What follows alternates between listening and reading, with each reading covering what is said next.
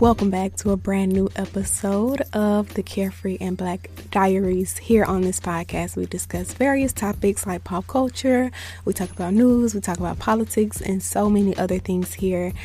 Thank you for coming back for a brand new episode. For all of my returning listeners, returning subscribers of the podcast, thank you for coming back. Thank you for checking in for the week with us.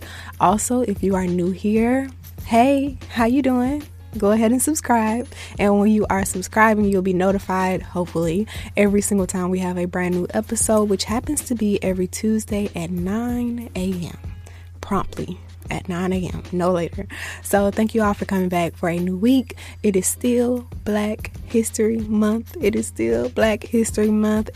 this is a leap year, so we have an extra day to celebrate just Black excellence. And I was thinking earlier, this has nothing to do with the intro of this podcast, but I was thinking earlier, Black history is American history, or American history is Black history, I should say, because we are embedded so deeply in the roots of this country. Like, it is crazy to me. And every single day of this month, I have learned something new about our history, which is why I have been so pressed to share everything that I have been learning with you all. So yeah. Let me get off that soapbox real quick because I'm going to return to it later. But thank you all for coming back for a brand new episode. Let's hop into our Carefree updates.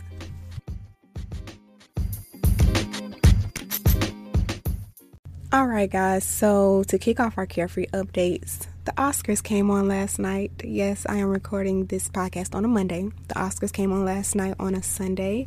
And I intentionally did not watch it. I watched the Oscars last year. I felt some type of way about it. I watched it the year before. I felt some type of way about it. I always feel some type of way about it.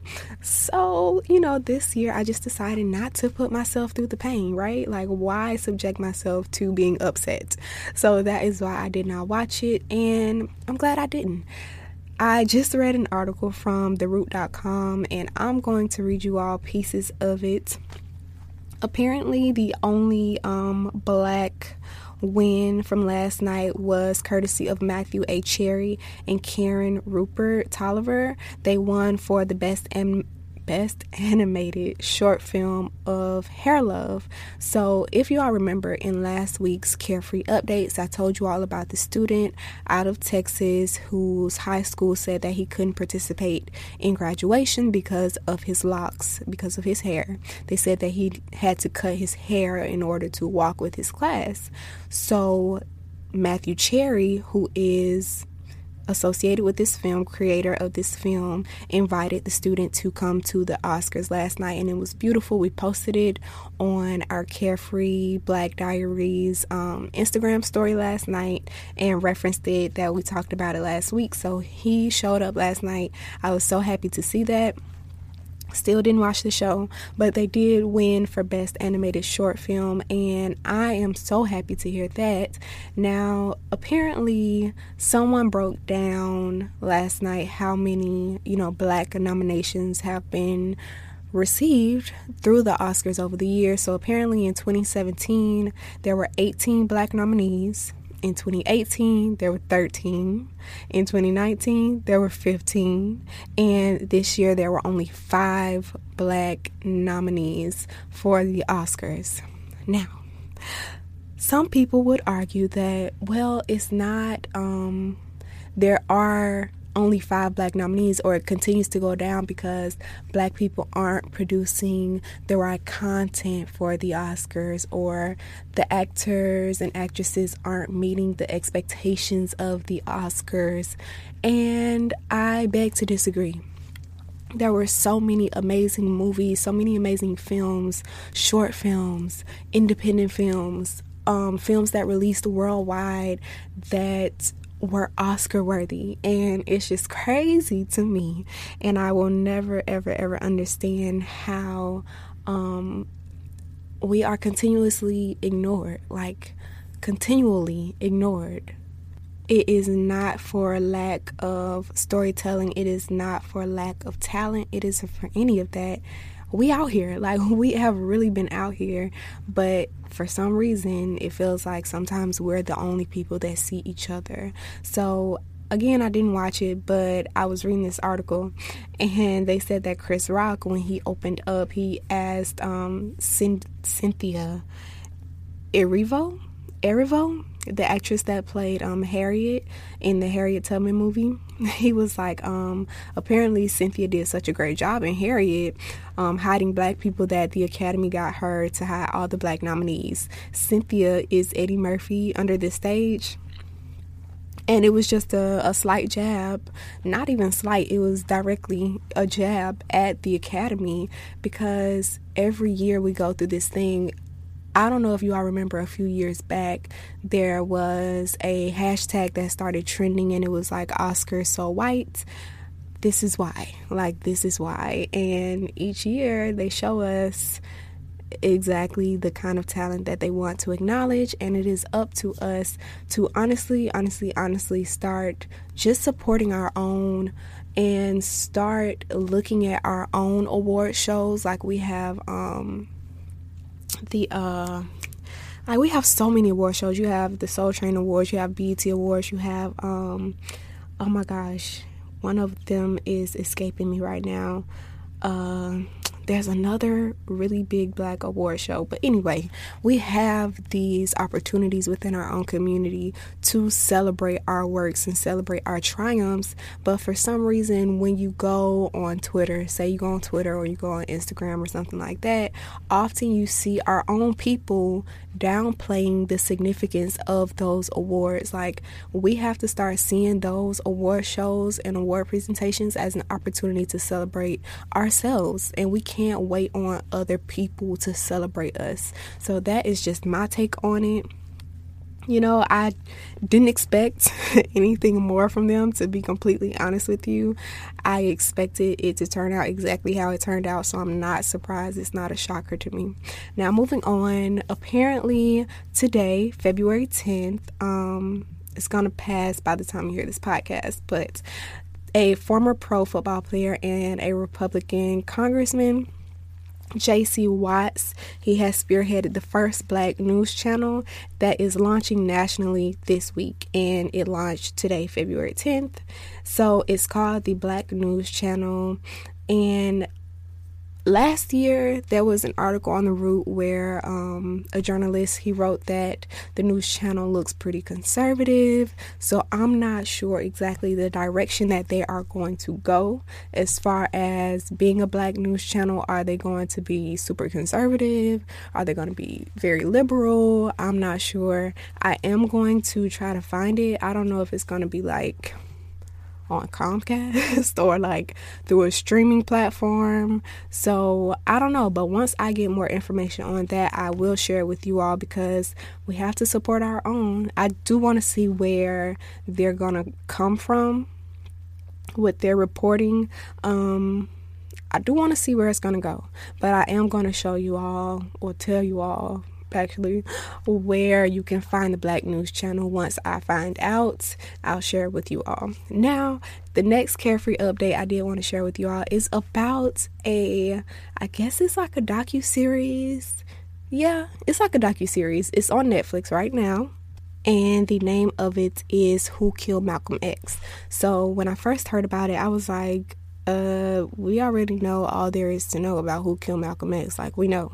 What else do we have to talk about? But y'all, I am so glad that I took this entire weekend to watch that docuseries, because 1, it was so well put together. 2, it was so well put together. 3, it was so well put together. And I learned so much during this docuseries.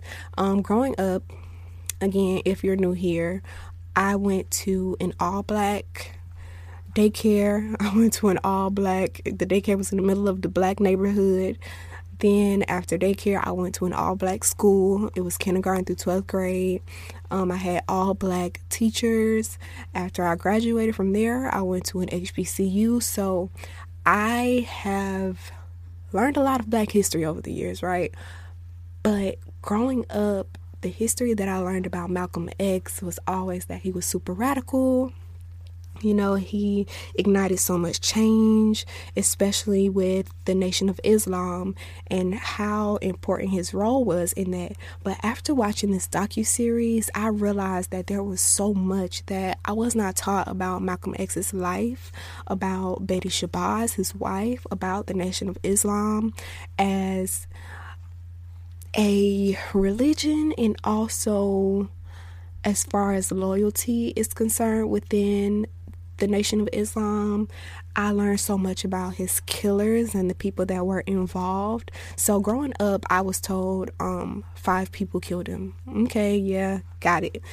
But watching this docuseries, I didn't even know that apparently it's common knowledge that 3 people killed him. I was always taught 5 people. So when I heard 3 people, I'm like, well, what happened to the other 2 people? But I was never given the full details about what happened and everything. And y'all, I'm not going to spoil it for y'all. I promise I'm not going to spoil it for y'all. But there is one particular part in this docuseries that really blew my mind. And it was in reference to the podium that Malcolm stood at when he was shot. So this was in New York City, and he was standing at this podium.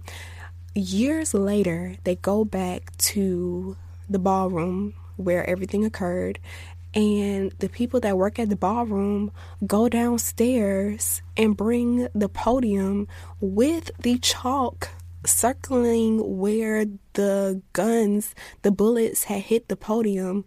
The podium was still downstairs in the ballroom, and I was on my couch like, oh, y'all, I made my mom and my dad watch it too, because I want them to, you know, they're older, but I also want them to still learn as well. And they learned a lot from this docuseries as well. But when they brought it upstairs, I was like, the first thing I said was, why was that not in evidence?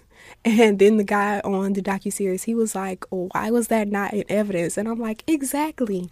So to me, that showed a lot about how involved or how much they cared about solving and finding out who actually killed Malcolm X. But please watch it. Please watch it. Please watch it. And if you need someone to talk to about it, after you watch it, hit me up.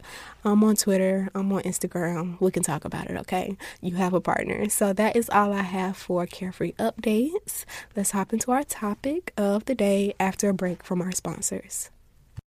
All right, guys, so if you listened to last week's podcast episode, you already know, you're already up to date, that we are covering, I don't want to call them little known Black history figures, but we're covering Black history figures that have been forgotten, or that I feel personally don't get enough credit for the things that they did while they were alive, to add to how we are able to live today.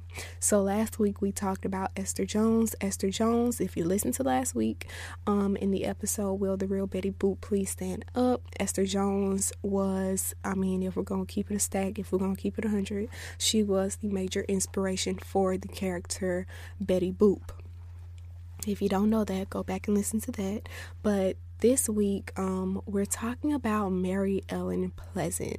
So here's the thing. I need you all to help me out with this, because I have been wrestling with the idea of keeping this going after this month is over, because there is just so much information I am learning about so many different people. And on my Instagram, there is a highlight. It is called BHM for Black History Month. If you go on my personal page, Shakira White, you can catch up for all the days. Every single day of this month, I have highlighted a Black historical figure who has been forgotten over the years. So I really, really do want to keep this going. And I was thinking, should I create a separate podcast that is solely dedicated towards this forgotten Black historical figures?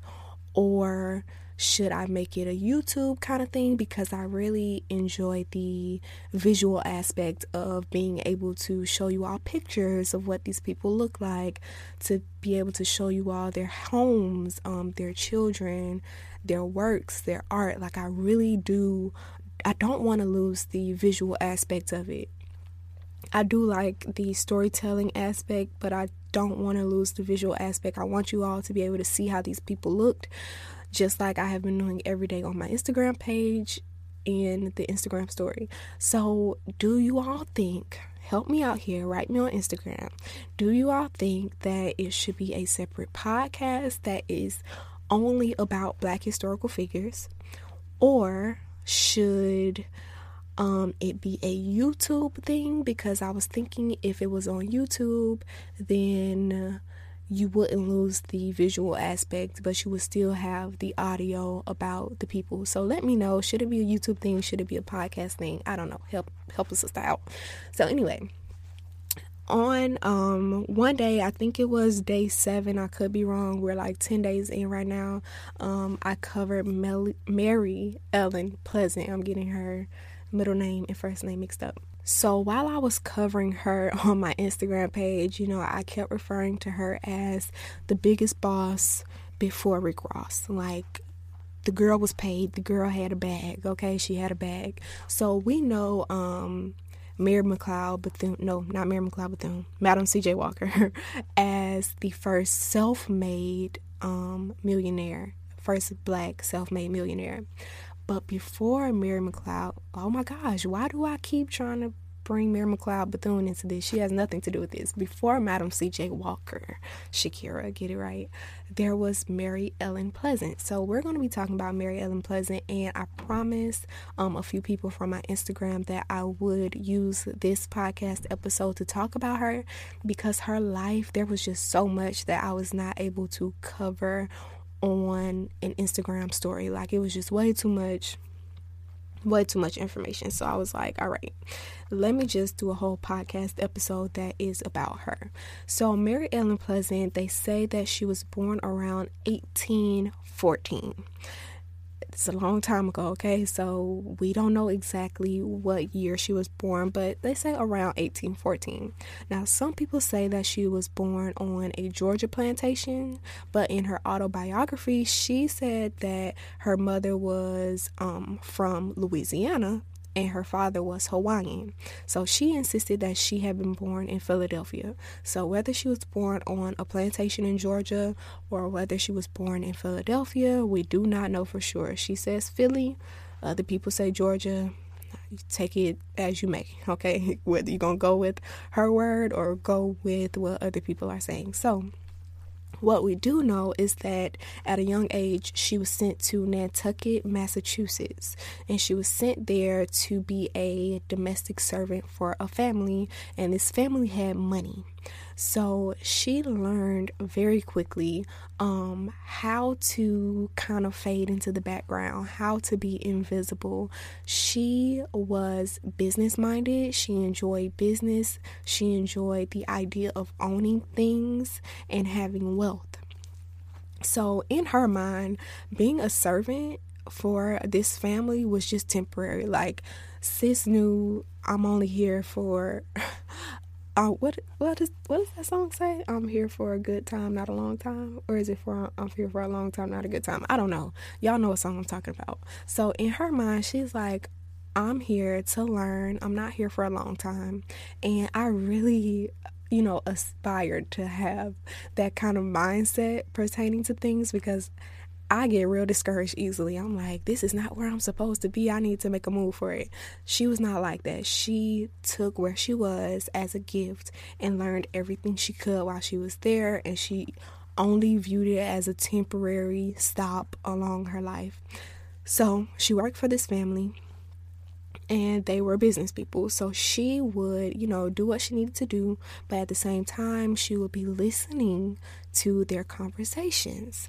So in her autobiography, there is a quote, and she says, I often wonder what I would have been with an education. I have let books alone and studied. I have left books alone and studied men and women a good deal. I have always noticed that when I have something to say, people listen. They never go to sleep on me. And that is super important. So Mary, she married twice in her life, but we're going to talk about her first husband. Her first husband's name was James Henry Smith. So they don't know if he was mixed, they don't know if he was black, and they don't know if he was white. They don't know what ethnicity this man was, but they do know that he And she was young when they got married, and he was considerably older than she was. I don't know the age difference between the two of them, but he was older. So he died sometime in 1840. So remember, she's young at this time when he dies. And when he dies, he leaves her a really good piece of change. He leaves her a good inheritance, right? So her second marriage was to John Pleasant. That's how she got the name Mary Ellen Pleasant. It was from her second husband, John Pleasant. And they said that she met him in New Bedford, Massachusetts, which was a destination on the Underground Railroad. So more than likely, this guy was more than likely black. I really wish I knew what the ethnicity was of her first husband, but it doesn't matter. He left her inheritance, right? So in 1848, she hears about the California gold rush. So word starts to spread across the country from California all the way to the East Coast, because at this time she's living on the East Coast, right? And she hears about this gold rush, and she hears that even black people were going to see what the gold was talking about over on the West Coast. So here goes Mary. She's like, all right, let me go see what it's talking about over here. So she moves to San Francisco. And when she's in San Francisco, she starts working as a cook. Again, she's using this servant kind of work to get the scoop, basically, from these wealthy families. So she starts working for this wealthy family as their cook. While she's cooking for them, right, she is eavesdropping and getting information about where she can invest her inheritance. So a biographer said that it's quite possible that the jobs she had as a domestic were a cover that she was using, because she clearly made her money from investments. So basically, here I am, I'm this cook in your house. Yeah, I'm going to cook for you. I don't need this money that you're giving me as a check, but I will take it. But this is just a drop in the bucket for what I actually have, the money that I actually have. So another quote says that her portfolio, it grew to include shares in businesses that range from dairies and laundries to even Wells Fargo Bank. If you live in America, I don't know if Wells Fargo is national. Is it overseas? I don't know. But I know that it's here in America. If you live in America, you have heard of Wells Fargo, whether it was good or bad. Okay, you've heard of Wells Fargo. So she even invested some of her money in Wells Fargo way back then. This is in the 1800s, right? She owned restaurants. She owned boarding homes for people. And some of the local people in San Francisco said that the boarding homes were actually brothels. If you know what a brothel is, sis, bro, that's what they said she was doing with that. We don't know. But they said that she used to refer to herself as a capitalist by profession. So one of the reasons that she is not known to students of U.S. history and Americans is because a lot of the activities that she was involved in were either controversial or secret. This was a quote from Hudson, who is the biographer. And she continues to say that her legacy is not the pure, selfless freedom fighter or heroine that we know Harriet Tubman to be described as. Pleasant Mary, she did not fit that role. She was not that. And I mean, I guess, to be a boss, you got to pay the cost. So, she wasn't known as that sweet, lady that a lot of people, that we know, Rosa Parks to be, that we know Harriet Tubman to be, that we think about, Sojourner Truth, even though we know that those women had rough edges, as you had to back then, right? But there's still, when we think about those women, there's still like for lack of better words, like a warm feeling or a grandmotherly feeling that you can feel when you think about those women. Mary Ellen Pleasant doesn't give you that. So we don't get those stories about Mary back in the day, right? So check this out. She was one of San Francisco's growing major entrepreneurs during this time. Imagine being a black woman during the 1800s, being a major entrepreneur in San Francisco, okay? You're competing with white men, some white women, but here you are, this black woman that is up there with the best of the best, right? And it is estimated that at her peak, she was worth $30 million. Let me say that again. At her peak, she was worth $30 million. Okay, so even though she had all of these businesses, she was worth all this money, she was still a woman who was very concerned about civil rights for people. So shortly after the Civil War, she sued one of the streetcar companies for not allowing black people on their line, and she also sued another one that permitted segregation. She won both of these cases, okay? And she became known as the within the black community in San Francisco for her philanthropic efforts and how public she was about advocating for civil rights, which was unusual for a woman and super, super unusual for a woman of color. She used her money to defend wrong black people. She spent thousands of dollars in legal fees, and it says that she became a hero to a generation of African Americans in California. And it is so sad that we don't know that about her life. I had never heard about this woman until this month. But all good things come to an end, especially back then. So I'm not going to go there yet because I do want to tell you all about one particular affair that she is, when people talk about her, they talk about this particular situation. So if you all recall, you may remember Harper's Ferry in Virginia. This was also in the 1800s. So John Brown, I'm sure you've heard that name before. If not, search Google for abolitionist John Brown. John Brown was an advocate for helping enslaved people. So he was hung on December 2nd, 1859 for murder and treason. When he was hung, after, everything was over, after it was all said and done, they found a note in his pocket. Now, in his pocket, this note, it said, "The axe is laid at the foot of the tree. When the first blow is struck, there will be more money to help." When the first blow is struck, there will be more money to help. Now, if you hear that, you're going to think like, okay, this is somebody donating money, right? Precisely. So people that found this note in his pocket, officials during that time, they believed that a wealthy northerner had written this note for John Brown.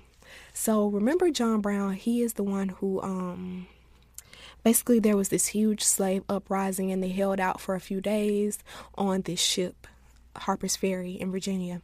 And it was about slaves, right? So they found out that it wasn't a wealthy northerner. They thought like, oh, it was maybe a white family, a white man who had donated money to the cause. They found out that the note was actually written by Mary Ellen Pleasant. I'm going to tell y'all again, I told y'all she was the biggest boss since Rick Ross. Well, before Rick Ross. She was out here. So she had donated, okay, hold on. I need y'all to hear me when I say this. She had donated $30,000. First of all, I don't have $30,000 right now. So I can't even imagine having $30,000 back then. So back then, $30,000 was almost $900,000 today. Like today is like $900,000. So imagine having that much money and just being able to donate it to a cause.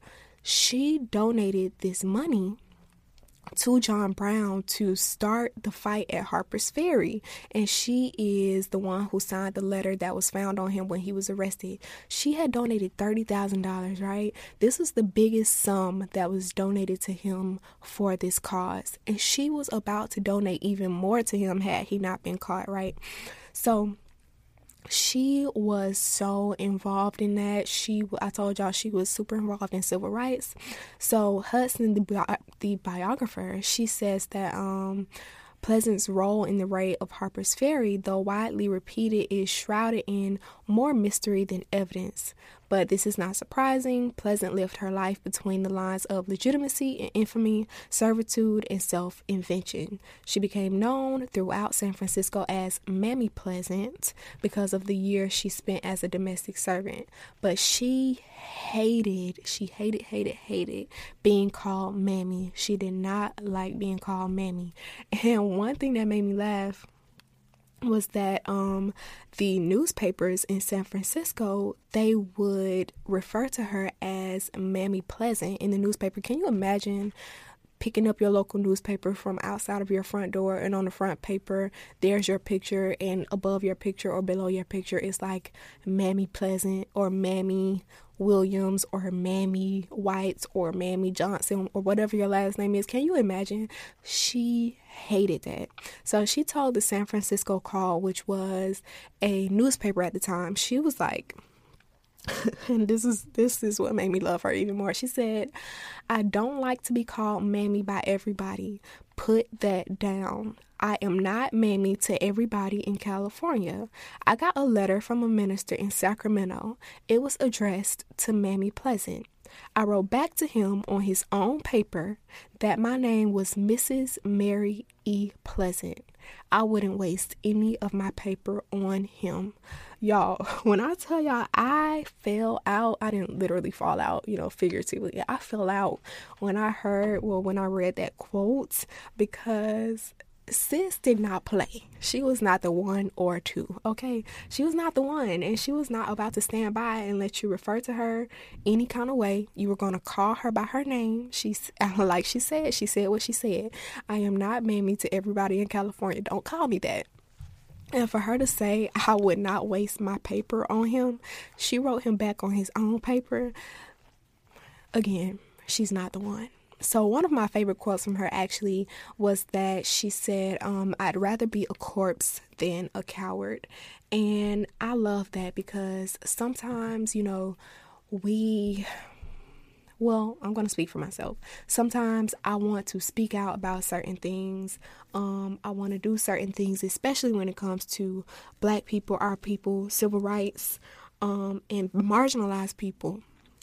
But there's also that feeling that, lies in the back of your head, like, okay, if I do this, what's going to happen after this? Like, what is going to be the consequence of this? What's going to be the end result of this? What can I lose in doing this? So when I read that quote from her, I was like, I love that. I'm going to implement that in my life. So I love her for that as well. So again, all good things come to an end. Later in her life, she was living on a high, right? She had a mansion on a corner in San Francisco. But, you might ask yourself, and I asked myself, as a Black woman in the 1800s, this was, slavery, this was segregation, this was not a good time for us. How was she able to do all of this? So apparently she had a business partner. His name was Thomas Bell. He was a white man, and he ended up being her financial partner. And it's believed that he was the one who basically he would be the face behind her investments. So of course she couldn't go to the bank or to these different financial institutions to invest her own money. So she befriended this guy, and he was the one who would go to the bank and do these things for her. Like, he would just basically be her face, because of course if a Black woman comes in here, they're going to be like, absolutely not. We are not giving you anything. So he was helping her. So later in life, he passes, right? So after he passes, this throws everything off for her. Everything started falling down. So he was married, and his widow challenged rights to her belongings, to Mary Ellen Pleasant's belongings, because it said that his name was on her house, because of course a Black woman is not going to have a mansion in the 1800s in San Francisco. It's just not going to happen. So his name was on the house. So the widow of Thomas Bell, she challenges all of these things, and unfortunately Mary Ellen Pleasant lost everything. She lost everything, and people started saying that she was putting households under voodoo spells. And so this rumor grew in and around San Francisco, and people started, really tarnishing everything that she had done up until this point. And it just all went downhill. She lost everything. She died in poverty in 1904, and it was just bad. So now, actually, someone wrote me when I posted this story on San Francisco, and I think they said that, she said that she grew up in the Bay Area, and she was just so disappointed because she had never even heard of Mary Ellen Pleasant. But when I was reading, it was like there is a day still in San Francisco that is called Mary Ellen Pleasant Day. They said that they do tours around the city, and one of the common stops along the route of the tour is a corner where her mansion once stood, and they recognize her for that. But to hear that even people in California don't know her story, have never heard of her, it is super disappointing and really sad, because there are so many people, it's not just her, that have done so many good works for our people, and we just don't know anything about it. It is so sad to me. Girl, listen. My heart is heavy just thinking about it. And there are so many others. Again, you can go to my Instagram page and look at the highlights and check out some other people that you have not heard about in Black history. We talk about Malcolm, we talk about Martin, we talk about Rosa, we talk about Madam C.J. Walker, we talk about Mary McLeod Bethune, we talk about Thurgood Marshall, we talk about Medgar, we talk about all of these people, and this isn't to say that their stories don't matter. Like, we still need their stories to be told, because each one teach one. Each generation that's coming up, we have to continue to pass down these stories. But at the same time, can we also include these other people who have been forgotten over the passage of time? I think so. I don't think that we have to stop talking about other Black historical figures in order to talk about the ones that have also been forgotten, but let's draw them into the mix. Let's bring their stories back out there so we can continue to learn about other people that were a very big inspiration, a very big help and hand to how we are able to live today, because it is so important, and I cannot stress that enough. I think we have 2 more podcast episodes or 3 more podcast episodes left in this month. I'm getting tongue-tied. I think we have 3 more podcast episodes left in this month, which means 3 more people. And I'm so sad because I really wish that we could talk about more of them. There's so many that even a month, like even me going throughout this entire month talking about one person every single day is not enough. So that is why I need you all's help in letting me know, how should this continue, because this has to go on. Do you think it should be a YouTube thing visually? Do you think it should be a separate podcast? Because I don't want to take away from what we talk about here, which is self-help, more personal development, personal stories. I don't want to take away from that. And I also feel like these people deserve to have their own space to be celebrated. So let me know, write me on Instagram, help a sister out again. So stay tuned, because we are going to have Shakira's Keys coming up right now. Alright, so for Shakira's Keys, this is a new segment that we implemented this season, so this is only the second one. But what I want you all to take with you all for the duration of this week, I want you all to remember that any dream you have, anything that you want to pursue, whether it be for the rest of your life or only right now, remember that it's not always immediate. And this is something that I have been wrestling with throughout, time, but more specifically throughout these past 2 weeks, when I was thinking about giving up on something, I keep coming back to this thought, and I want to share it because I know someone else needs to hear it. It's not always immediate, and if it were immediate, you wouldn't have a deep-seated appreciation for it, right? Because it's going to be like it's handed to you, and you're going to be like, oh, here it is, all right, boom, next thing. So when you are putting in the work to get to that point that you want to arrive at, when you are networking with the people, when you are talking to people, when you are practicing, when you are putting in the time, effort, and the hours that it takes to get to where you want to be, it's not fun. Oftentimes it's not fun. Sometimes it's not enjoyable. Sometimes it hurts. Sometimes it is painful, but it's needed. It is necessary to the destination, is necessary to the journey. So put the work in, do what you have to do to get where you want to be, and enjoy the in-between. This space, this time right now that you are going through right now is the in-between. You need it to be able to appreciate the next level. And also, if you are putting the work in, there is something that you are going to learn in this season, in this in-between season, that you are going to have to take with you during the next level. Don't skip this stage. I don't know who I'm talking to, but don't skip this stage. Don't look at this stage as something that is not needed or not necessary, because you need this moment in time right now to learn the lesson that you need to take with you to the next level. Put the work in, learn the lessons, even though it's painful, even though it hurts, even though it's annoying. Do what you need to do to get where you want to be. All right? I love you all. Don't forget to stay black and carefree, and we'll see you next time in the next episode of the Carefree and Black Diaries. Ignore that note I just said. All right. Bye, guys.